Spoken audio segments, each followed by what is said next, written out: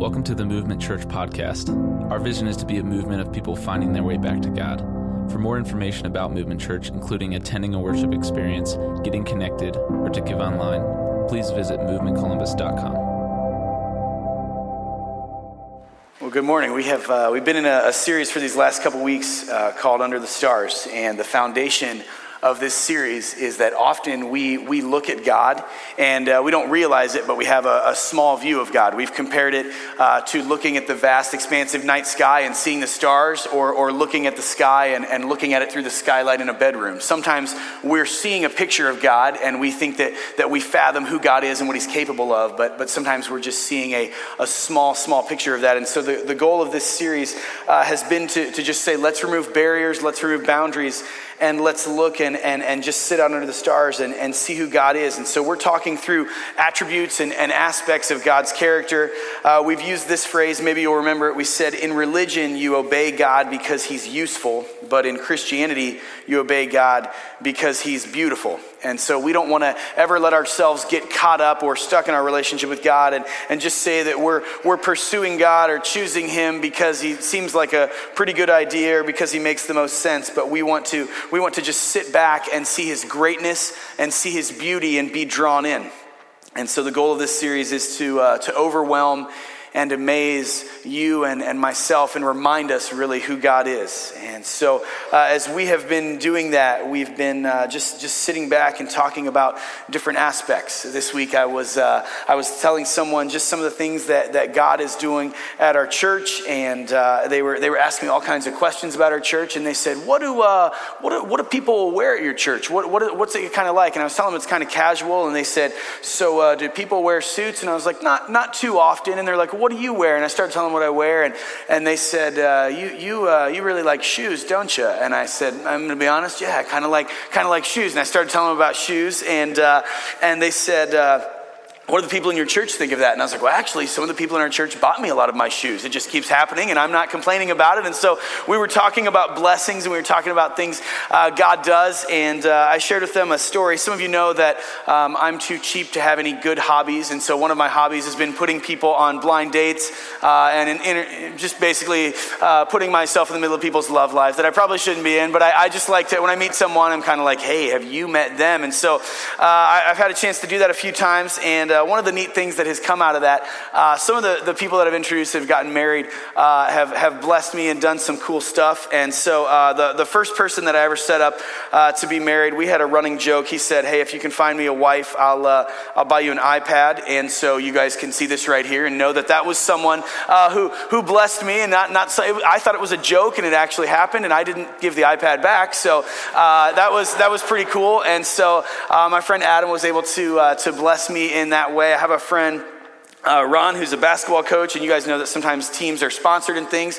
And so these shoes I'm wearing right here, they're nothing too flashy. They're a pair of Air Jordan 1s. But he, when I first was hanging out with him, one day I actually thought he was messing with me. He's like, hey, do you know anybody that wears a size 12 in Nike?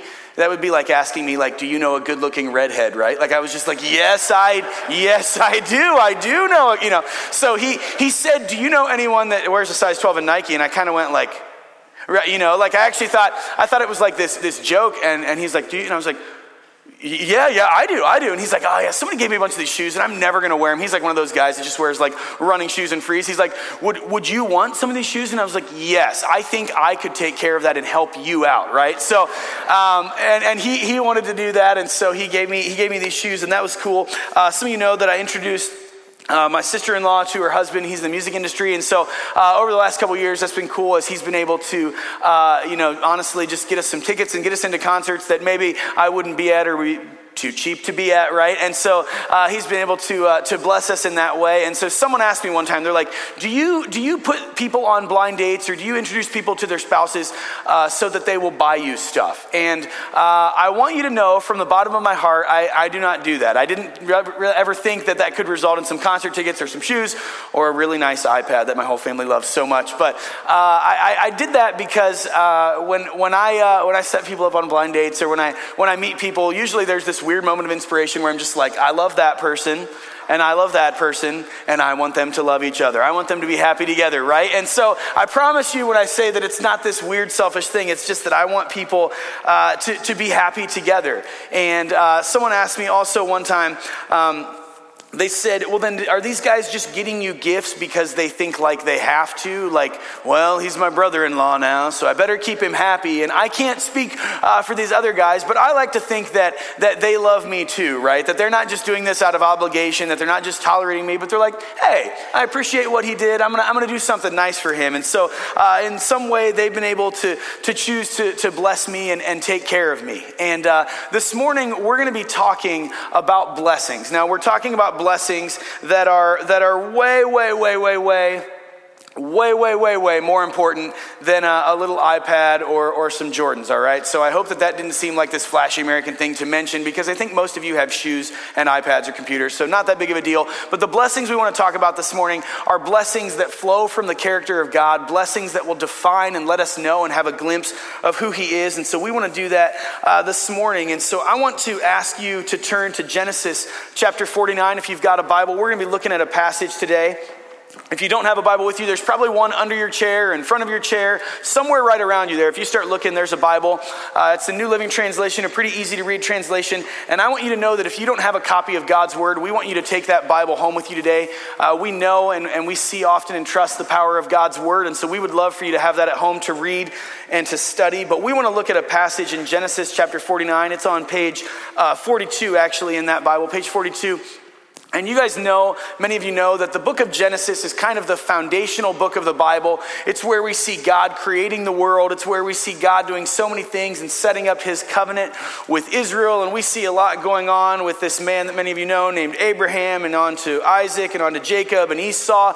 And this passage that we're going to look at today, Genesis chapter 49, verses 22 to 26, it's in this passage. Basically, this man, Jacob, he's talking to his sons right before he dies. And he's talking to the lineage of the nation of Israel, what will become you and I, our spiritual heritage in the family of God. And so he's kind of speaking into their lives. And so we want to read verses 22 to 26. Now you may be tempted as we read these verses to think like, I'm not sure what that's saying, but I promise we're gonna have it make sense. We're gonna talk about this as we talk about blessings and exactly what that has to do with God's character this morning. So let me read this for us. Genesis chapter 49, verses 22 to 26. It says this: Joseph is the foal of a wild donkey at a spring, one of the wild donkeys on the ridge. Archers attacked him savagely. They shot at him and harassed him, but his bow remained taut and his arms were strengthened by the hands of the mighty one of Jacob, by the shepherd, the rock of Israel. May the God of your father help you. May the Almighty bless you with the blessings of the heavens above, and blessings of the watery depths below, and blessings of the breasts and womb. May my fatherly blessings on you surpass the blessings of my ancestors, reaching to the heights of the eternal hills. May these blessings rest on the head of Joseph, who is a prince among his brothers. So some of you know the story of Joseph. Some of you know that for a moment he was sold into slavery. He was kidnapped away from his brothers. They all reunited and they were in Egypt, and they went on to become the nation of Israel. And so out of those brothers, there was some different groups. They're kind of, there's tribes, there's different groups in this nation. And so his dad, Jacob, is speaking into each one of these nations, speaking into what would be their future. He's kind of giving you a historical recap and also prophesying into the future. And as we look at what he's speaking into his son Joseph, This is a blessing that is full. I realize that this is probably not how you and I speak today in modern day Columbus, right? We didn't say last night that Urban Meyer was somehow the foal of a donkey or anything, right? That's not like this compliment, but we were pretty pumped about what happened, right? But so this isn't what we say, but I want you to know that this passage is a very full blessing. And what Jacob says to Joseph, it's history, it's prophecy, but his father is reminding him of some of the difficulties that have been in his life, some of the things that he has overcome, the temptations that he has walked through. And he's complimenting him, and he's complimenting what God has done in him. And he's saying, your faith did not fail. He's saying that you were strong. God made you strong. You resisted these temptations. You were able to bear these afflictions. And that comes from God. It comes from the grace that he's poured into your life. And God's grace in your life has been enough. It's been sufficient. It's been everything. And so he's referring to Joseph as the shepherd of Israel. It's said that in many ways, as he was blessed and he brought his family to Egypt, that he was able to care for his family, that he was able to care for his father. And it calls him the stone of Israel, the foundation, the strong support. And in this and in many other ways, Joseph was a remarkable type of good shepherd for his family. He was a cornerstone, and he was building God's church. And so these blessings that are promised to him and to his family, that are spoken to his life, they're typical of these vast and these everlasting blessings which come to the spiritual seed of Christ. And so these things that are spoken into him, that are spoken about him, these things are being spoken to you and I as his spiritual lineage in the family of God. And so what can we get from this blessing as we're looking at this and as we're getting going today? Well, I want you to know that we are the spiritual lineage and heritage of this man that's being spoken about right here. And so this history and this prophecy tells of blessings that are available and that are blessing you and I in Christ. We've talked about a lot of different character aspects of God, and there's one that I want you to know today. I want you to rest and know this, that our God, the God of the universe, is a God of blessings. God is the source of all blessings. So that's going to be our big idea, something that we're going to camp on for this morning. And I think sometimes when we nail things down to a big idea, sometimes it's so simple that we're kind of like, well, yeah, duh. I want you to know that sometimes we forget that. Sometimes we take a statement like that for granted. God, by his nature, by definition, by his character, is the source of all blessings. And we would look at that and we would say, yeah, I knew that. And yet there's sometimes that we're denying his character or denying associating blessings that are from him to coming from him. So God is the source of all blessings. And I want you to know one of the other things that we can take out of this passage from his character, that God is El Shaddai. God is El Shaddai. That means that God is all sufficient. It means that God is all bountiful and the source of all blessings. You can see how we've kind of heightened that commitment there. First, we just said God is the source of all blessings. Now we're saying he's all sufficient. He's all bountiful. He is the source of everything. And so for God to be God, by definition, we have to admit that everything is from him and by him and for him and out of him. And God is the source of all of those things. And so any blessing, any goodness, anything you know in your life is from God. God is the source of all blessings. So what kind of blessings does he lavish? Because if he's the source, then he is the blessing. And for us to look at the blessings and see the blessings will tell us about his character and will tell us about exactly who he is and what he is in our lives. And so I want you to know that God is goodness. God is goodness because he is good. I want to read this passage to you here out of Psalm 119. You can look there, but you can just follow along. It says this in Psalm 119:65. You have done many good things for me, Lord, just as you promised. I believe in your commands. Now teach me good judgment and knowledge. I used to wander off until you disciplined me, but now I closely follow your word. You are good and you do only good. Teach me your decrees. Arrogant people smear me with lies, but in truth I obey your commandments with all my heart. Their hearts are dull and stupid, but I delight in your instructions. My suffering was good for me, for it taught me to pay attention to your decrees. Your instructions are more valuable to me than millions in gold and silver. If we were to go around and say how many people know that God is good, I think everyone in here could probably put their hand up, and I think most of us could identify with a passage like that where the author of that psalm is saying, I went through some bad times. I went through some times that weren't great, some things I'm not proud of, some things I wouldn't want to retrace, some things I wouldn't want to go through again, and some things that I don't want to repeat and don't want to talk about, but I learned one thing from that period of my life, from that phase of my life, from the things that God has brought me through. I've learned that God is good. And when God is disciplining us or getting our attention or turning our life or turning our heart, he's showing us his goodness. He's reminding us of his goodness. And this author is proclaiming that God is the source of all blessings. And one of those blessings is God's goodness. Because God is good. Another one here that I want to point us to God is comfort because he is a comforter. This is one of my favorite passages in Scripture as we talk about things that God has brought us through, things that God has walked through us with.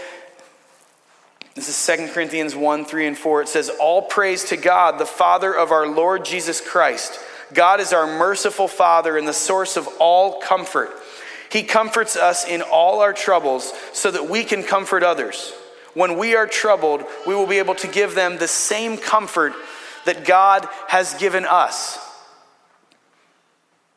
Sometimes we wonder, why did God bring me through something? Or why did God allow me to go through that? Why do I have divorce in my family history? Why do I have addiction in my family history? Why did it take me 10 years to go through college? Why have I been in and out of employment? Why has this happened? Why did God allow that to happen? Why does my story not feel like it's as smooth and as gentle as someone else's story? Why is this in my past? Or this? Or why is this currently in my life? Why is this stressing me out? Why does this give me anxiety? And I think this passage tells us so well.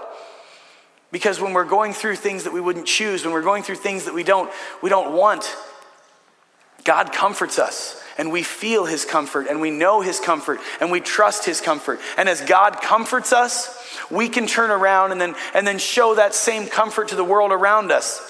Why is divorce in your family history? Because God is going to put people in your path and in your life who are going through similar situations. And you can say, here's how I saw God's goodness and God's faithfulness and God's comfort in a similar situation in my life.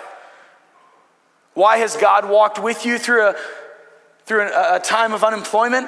Because God's going to put people in your path who are going through similar things. And you're going to be able to say, you know what? This is how God walked with me through that time period. This is how God was faithful to me. This is how God showed himself. This is how God met the needs of my family. This is how God was good. This is how God moved, and this is how God worked. God is the source of comfort in our time of need so that we can turn around and show that same comfort to others. But our God is comfort, and our God is a comforter to us.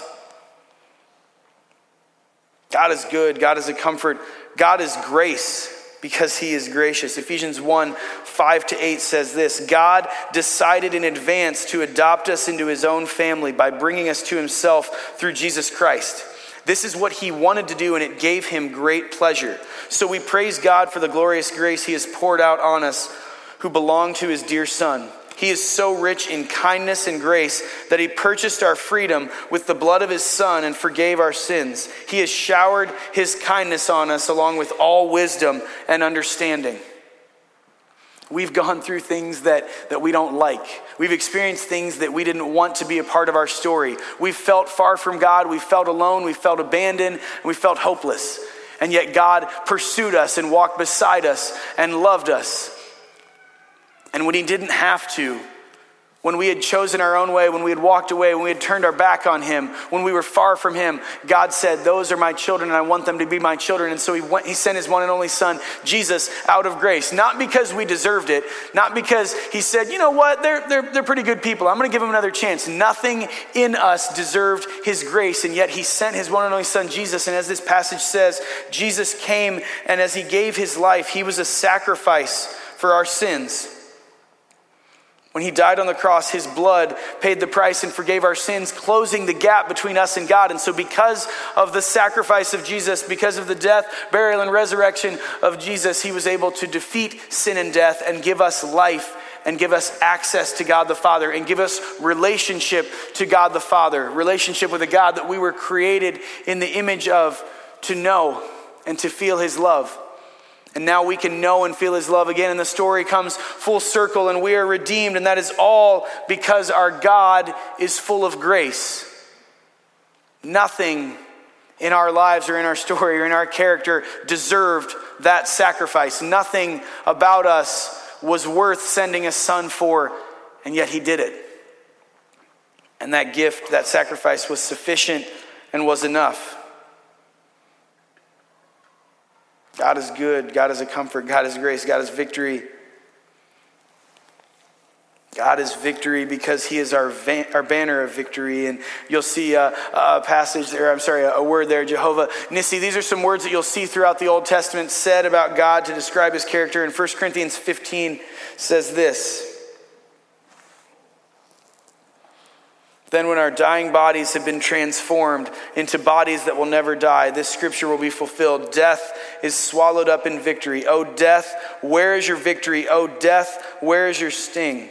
For sin is the sting that results in death, and the law gives sin its power. But thank God, he gives us victory over sin and death through our Lord Jesus Christ. It's not just that God is good. It's not just that he comforts us. It's not just that he was nice and sent his son, but by sending his son, he gives us victory over the things that have taken our hope. He gives us victory over the things that have stolen our joy, and he gives us victory over the things that have separated us from God.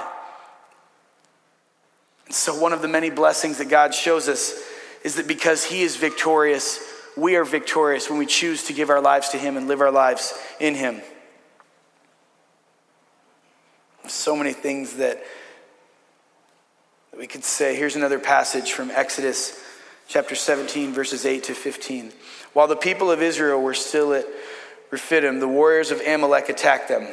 Moses commanded Joshua, "Choose some men to go out and fight the army of Amalek for us. Tomorrow I will stand at the top of the hill, holding the staff of God in my hand." So Joshua did what Moses had commanded and fought the army of Amalek. Meanwhile, Moses, Aaron, and Hur climbed to the top of a nearby hill. As long as Moses held up the staff in his hand, the Israelites had the advantage. But whenever he dropped his hand, the Amalekites gained the advantage. Moses' arms soon became so tired he could no longer hold them up. So Aaron and Hur found a stone for him to sit on. Then they stood on each side of Moses, holding up his hands, so his hands held steady until sunset. As a result, Joshua overwhelmed the army of Amalek in battle. After the victory, the Lord instructed Moses, "Write this down on a scroll as a permanent reminder and read it aloud to Joshua. I will erase the memory of Amalek from under heaven." Moses built an altar there and named it Yahweh Nissi, which means the Lord is my banner. As God gives us victory, as we're aware of his character and who he is, and we know that he's helping us overcome things in life, that he's holding us up like that example, that he's put people around us in the body of Christ to hold us up, as he has surrounded us and made us better and given us victory. It's our job to be a banner to the world and let the world know that God is the reason for our victory. God is mercy because he is merciful. This is a passage out of Deuteronomy. It says this, "But from there you will search again for the Lord your God, and if you search for him with all your heart and soul, you will find him. In the distant future, when you are suffering all these things, you will finally return to the Lord your God and listen to what he tells you. For the Lord your God is a merciful God. He will not abandon you or destroy you or forget the solemn covenant he made with your ancestors." So as we've been talking about the character of God this morning, I know that there are people that think like, well, yeah, but God doesn't love me that way. Or I've ruined my chances with God, or I've run out of chances, or I've tried to connect with God and it's just never worked. And I want you to know that God has said, "I'm here, I'm waiting, my arms are open." And he's going to shower us with mercy. He tells us that. But it's our job to pursue him, to turn to him, and to look for him, to search for him, to open our hearts and our lives and say, "Lord, I need you and I want you." God is all of these things. And the final thing that I want to say today is that God is love. 1 John 4 says this, "Dear friends, let us continue to love one another, for love comes from God. And anyone who loves is a child of God and knows God. But anyone who does not love does not know God, for God is love. God showed us how much he loved us by sending his one and only Son into the world so that we might have eternal life through him. This is real love, not that we loved God, but that he loved us and sent his Son as a sacrifice to take away our sins.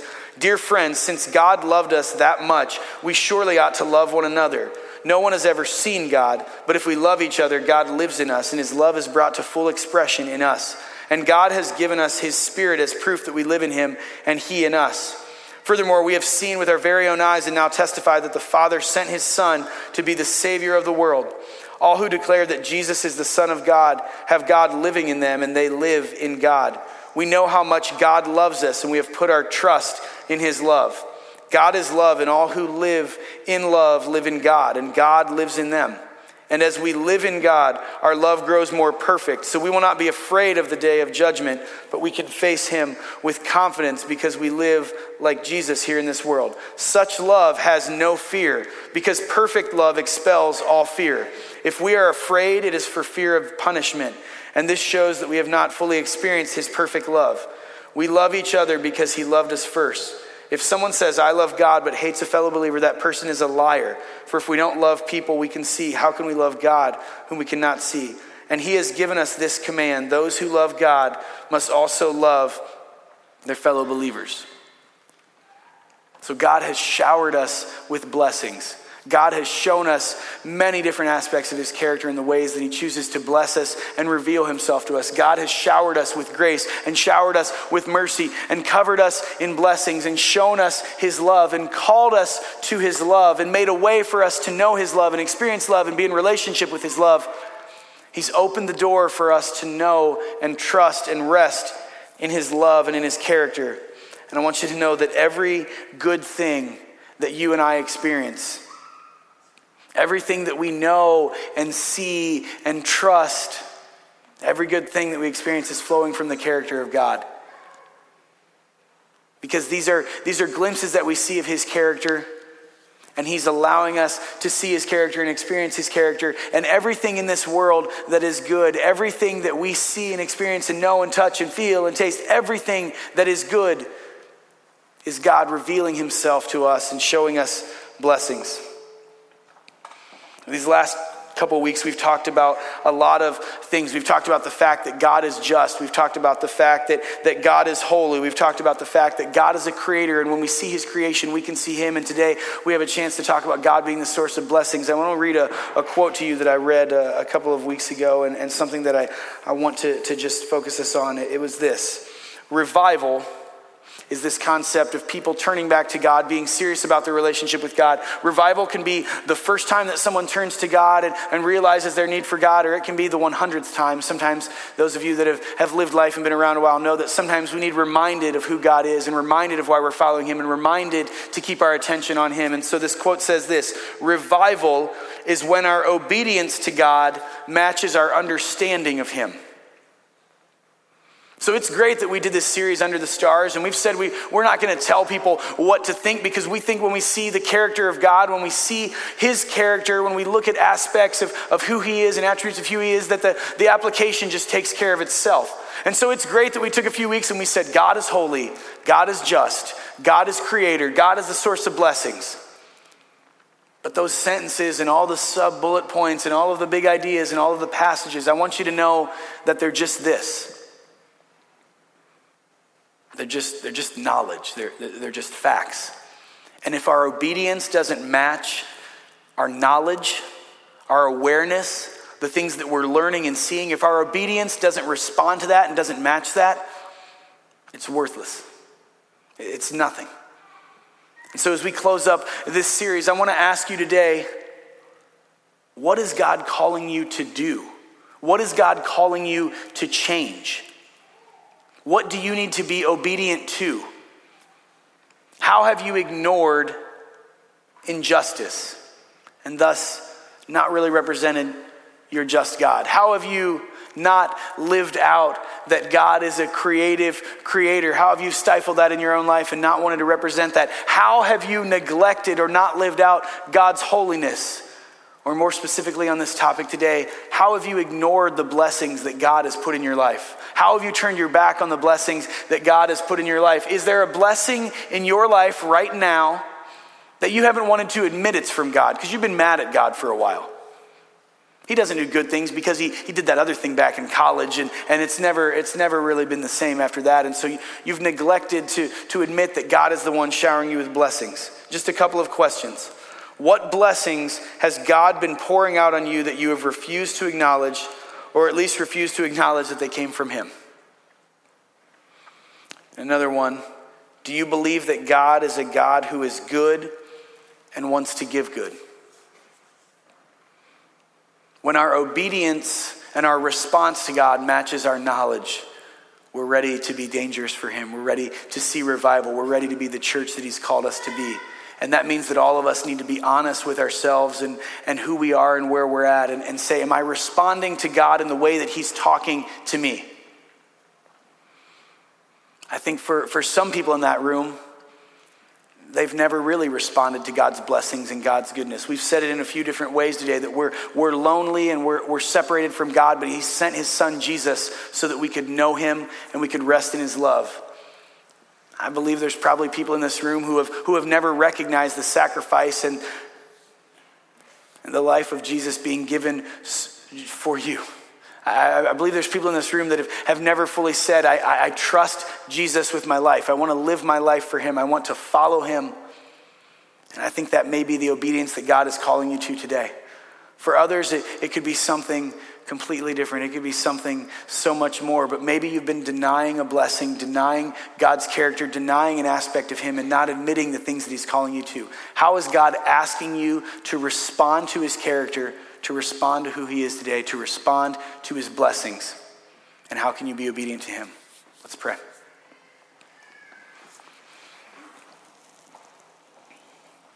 God, I thank you for your character, and I thank you for who you are. I thank you for the ways that you reveal yourself to us, that you show yourself to us, and the ways that we can celebrate and see that you are moving, and you are good, and you are gracious, and you are love, and you are just. God, I pray that we will be a church that is marked by our obedience and marked by our response to your goodness. God, my prayer is that if there's someone in this room who for the first time, or maybe for the first time in a long time, is realizing that you are love, that you are good, that you've been blessing them, but you've been talking to them, you've been ministering to them, and you've been saying, come back to me, Lord. I pray that they will respond with obedience. I pray that they will respond with humility, and I pray that they'll just turn toward you and walk toward you. Maybe for the first time in a long time, talk to you today, Lord. God, help us to be marked not just by our knowledge, but by our obedience and our response to how good you are. And so we give you that today, Lord. I pray that we'll just be able to sit back under the stars and see you for all that you are and who you are and live for you. Thanks for your word. Thanks for the way you teach us and talk to us. Thanks for the chance to just be together and worship today and be your church and respond to your goodness. It's in your name I pray. Amen.